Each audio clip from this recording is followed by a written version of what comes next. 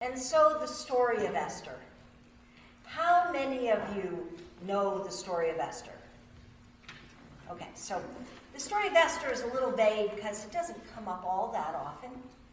And we always have little snippets of it. We never tell the whole story. So let me give you the Cliff Notes version of Esther. So once upon a time, yes, it is a story. Scholars debate where it is rooted in actual historic issues, but Esther was written as a story. So once upon a time, there was a young girl named Hadassah, and her parents died, and her cousin Mordecai, who was older than she was, like an uncle, he was the one who raised her.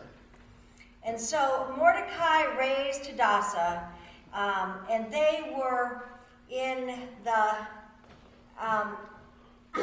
Susanna, which was out in modern-day Iraq. So this was the Jewish diaspora after the fall of the temple the first time in 586 BCE.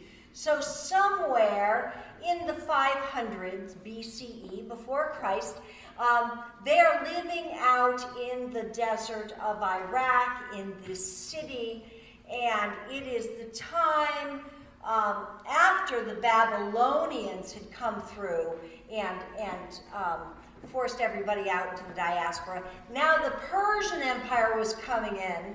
This is before the Greco-Roman Empire came in here.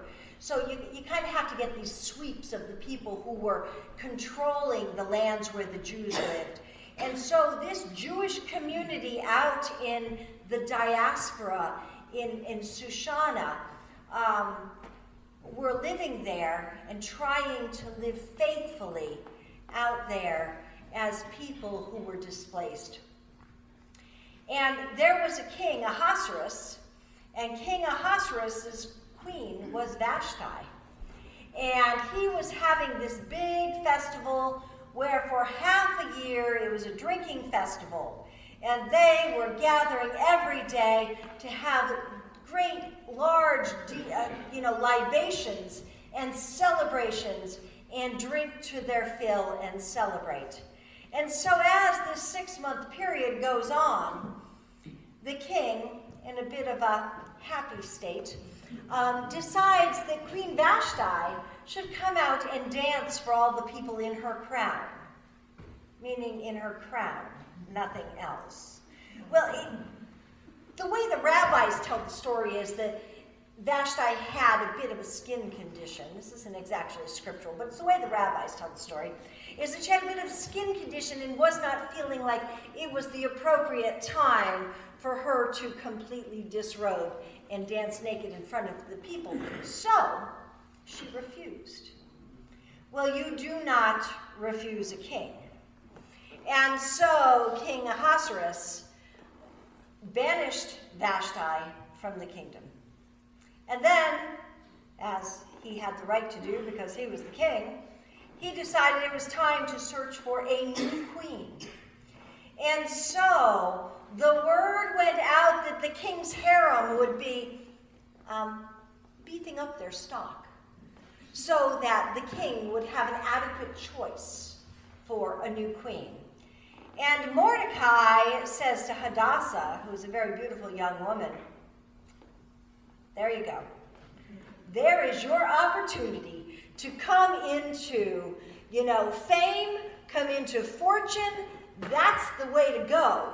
And so Mordecai brought his daughter, or his niece, no, actually his cousin, to the front gate. And she was chosen to be one of the king's harems. And so as the harem was there, the eunuchs who were in charge of the harem took special kindness to Hadassah. And first they said, well, dear, that's a Jewish name. It's got to go. We're calling you Esther. So the first thing she gave up was her name, and she became Esther. And they spent 6 months doing beauty treatments on her, making sure that she got special allotments of food because they wanted her a little bit rounder and fuller and more feminine. And the beauty treatments that would make her skin soft and her hair lush and full. And so she spent 6 months, and then when the king came to look at his harem, he said, aha, Esther, that's the one. It makes you wonder a little bit, like, did they have anything in common? Did they like each other? Could they have a conversation that went all night long? We don't know any of this. All we know is the king said, aha, that one. And so Esther becomes Queen Esther. And meanwhile, Mordecai is still lurking around the front gate of the walled city, watching and seeing what's going on. And one of the things he finds out is that there were 2 people who were planning on assassinating the king. So Mordecai called that to the attention of the satraps and prefects and viceroys of the community and said, you need to stop this assassination attempt. And so it was written in the annals of the kingdom that Mordecai was the one who brought this to their attention and saved the king's life. And that went on to pass. And then Mordecai, meanwhile, is sitting at the front gates when Haman, the viceroy, the second in charge to the king, keeps going by and everybody stands up and bows to Haman. But Mordecai sits at the gate. And every time Haman would walk by and Mordecai would not rise up to bow to him, it irritated the heck out of him. And he was like, what's up with this? Why won't he bow to me?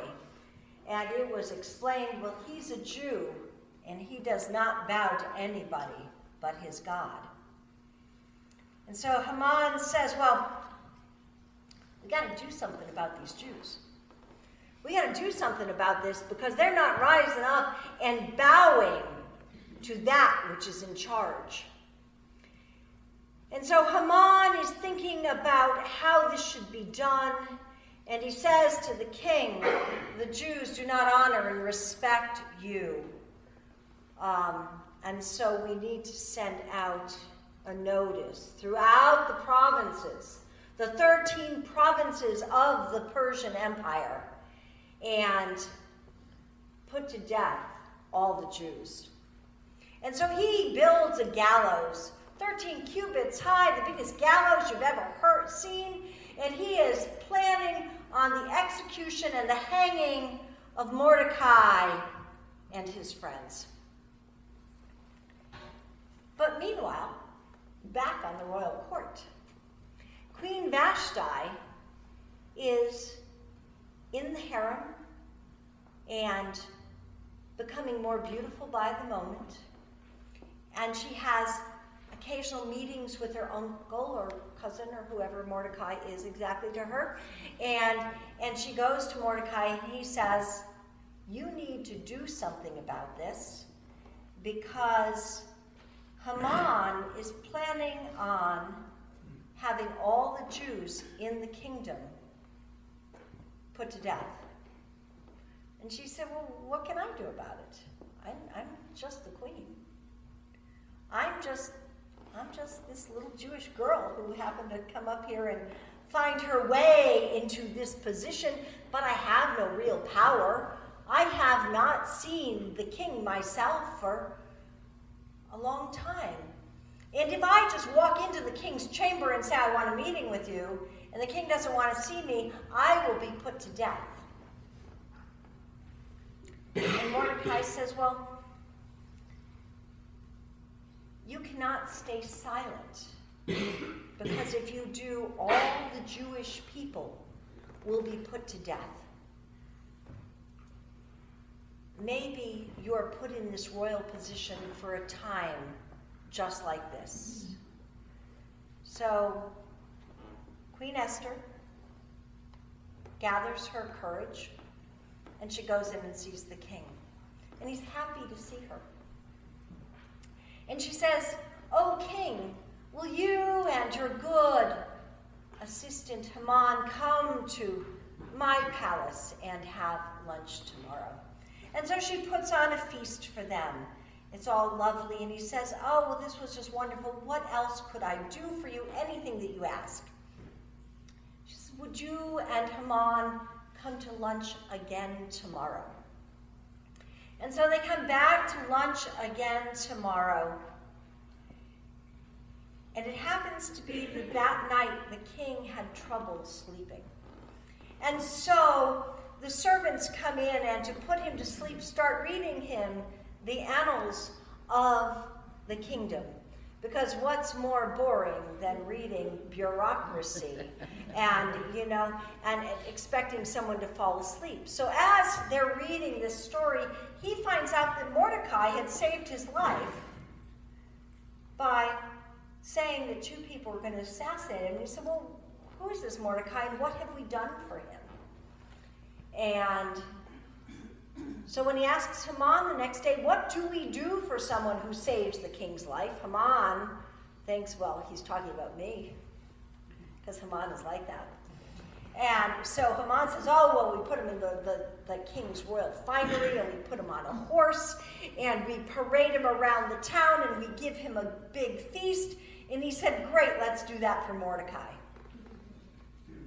And Haman is like, "All right, this guy's got to die." And so the next day at lunch, when the king says, "What can I do for you, Queen Esther?" And she explains that, "Well, I'm a Jew, and all my people are slated to die because of this person, Haman." So the king says, "Well, let's use those gallows that Haman built and use them for Haman. Let us celebrate Mordecai, and although we cannot call back the decree that says people should fight against the Jews, we will allow Mordecai to write a new decree, which allowed the Jews to go out and defend themselves." And so, as many stories in our Hebrew scriptures, there is a great slaughter of those who are enemies of the Jews. And that became the festival of Purim, of lots, because they chose lots when they were deciding who was going to die. And so it became the festival of lots. They turned it on their head, and the Jews to this day celebrate the festival of Purim, where the Jews were allowed to be free. And so that is the story of Esther. So Esther is this young woman whose body was used as a way to get power and control against her leading. Esther is an example of a woman of courage, who's courageous. Mordecai, who's lifted up as a hero, is to me a bit of a cad who was willing to say, "Well, take my cousin." And let her be the way that we find our salvation. And yet we know through this story, when Mordecai says to her that you can't be silent because all your people may perish. And perhaps, maybe, you are put in this position for a time such as this. And so in the same way, we are called up not to be silent. Not to be silent when we see those who are in positions where they have no power and no control, that we cannot be silent when there are those who have no voice, that we cannot be silent when in this day and age people are telling young women that their bodies are what need to be sold so that others might have what they want. We cannot be silent when we are in a time and place where those who have so much put so much pressure on those who have nothing. And so we are at a time where we too cannot be silent, because perhaps we're created for a time like this. We are gathered here as this body of Christ, this body that comes together as people who are lifted up in faith and love and grace and mercy and forgiveness. And that cannot be a quiet thing. We cannot be quiet here. We cannot be quiet in the world. We must speak the truth in love. We must speak the truth for those who do not have a voice. We must speak the truth for those who are just pushed to the very edge. And so Queen Esther tells us that even though she was willing to risk her life, it was worth it because her people and her father's people mattered. Now, this is an in-group conversation. This is about taking care of her own. And so we need to stop for a minute as we go out there and speak the truth into the world of who our in-group is, who our people are. Yes, they're the people in this congregation, and we will lay down our lives for each other. But there are also people in this community. Where do we draw our circles? How do we decide who it is that we are gathered together with? Who is it that we will defend?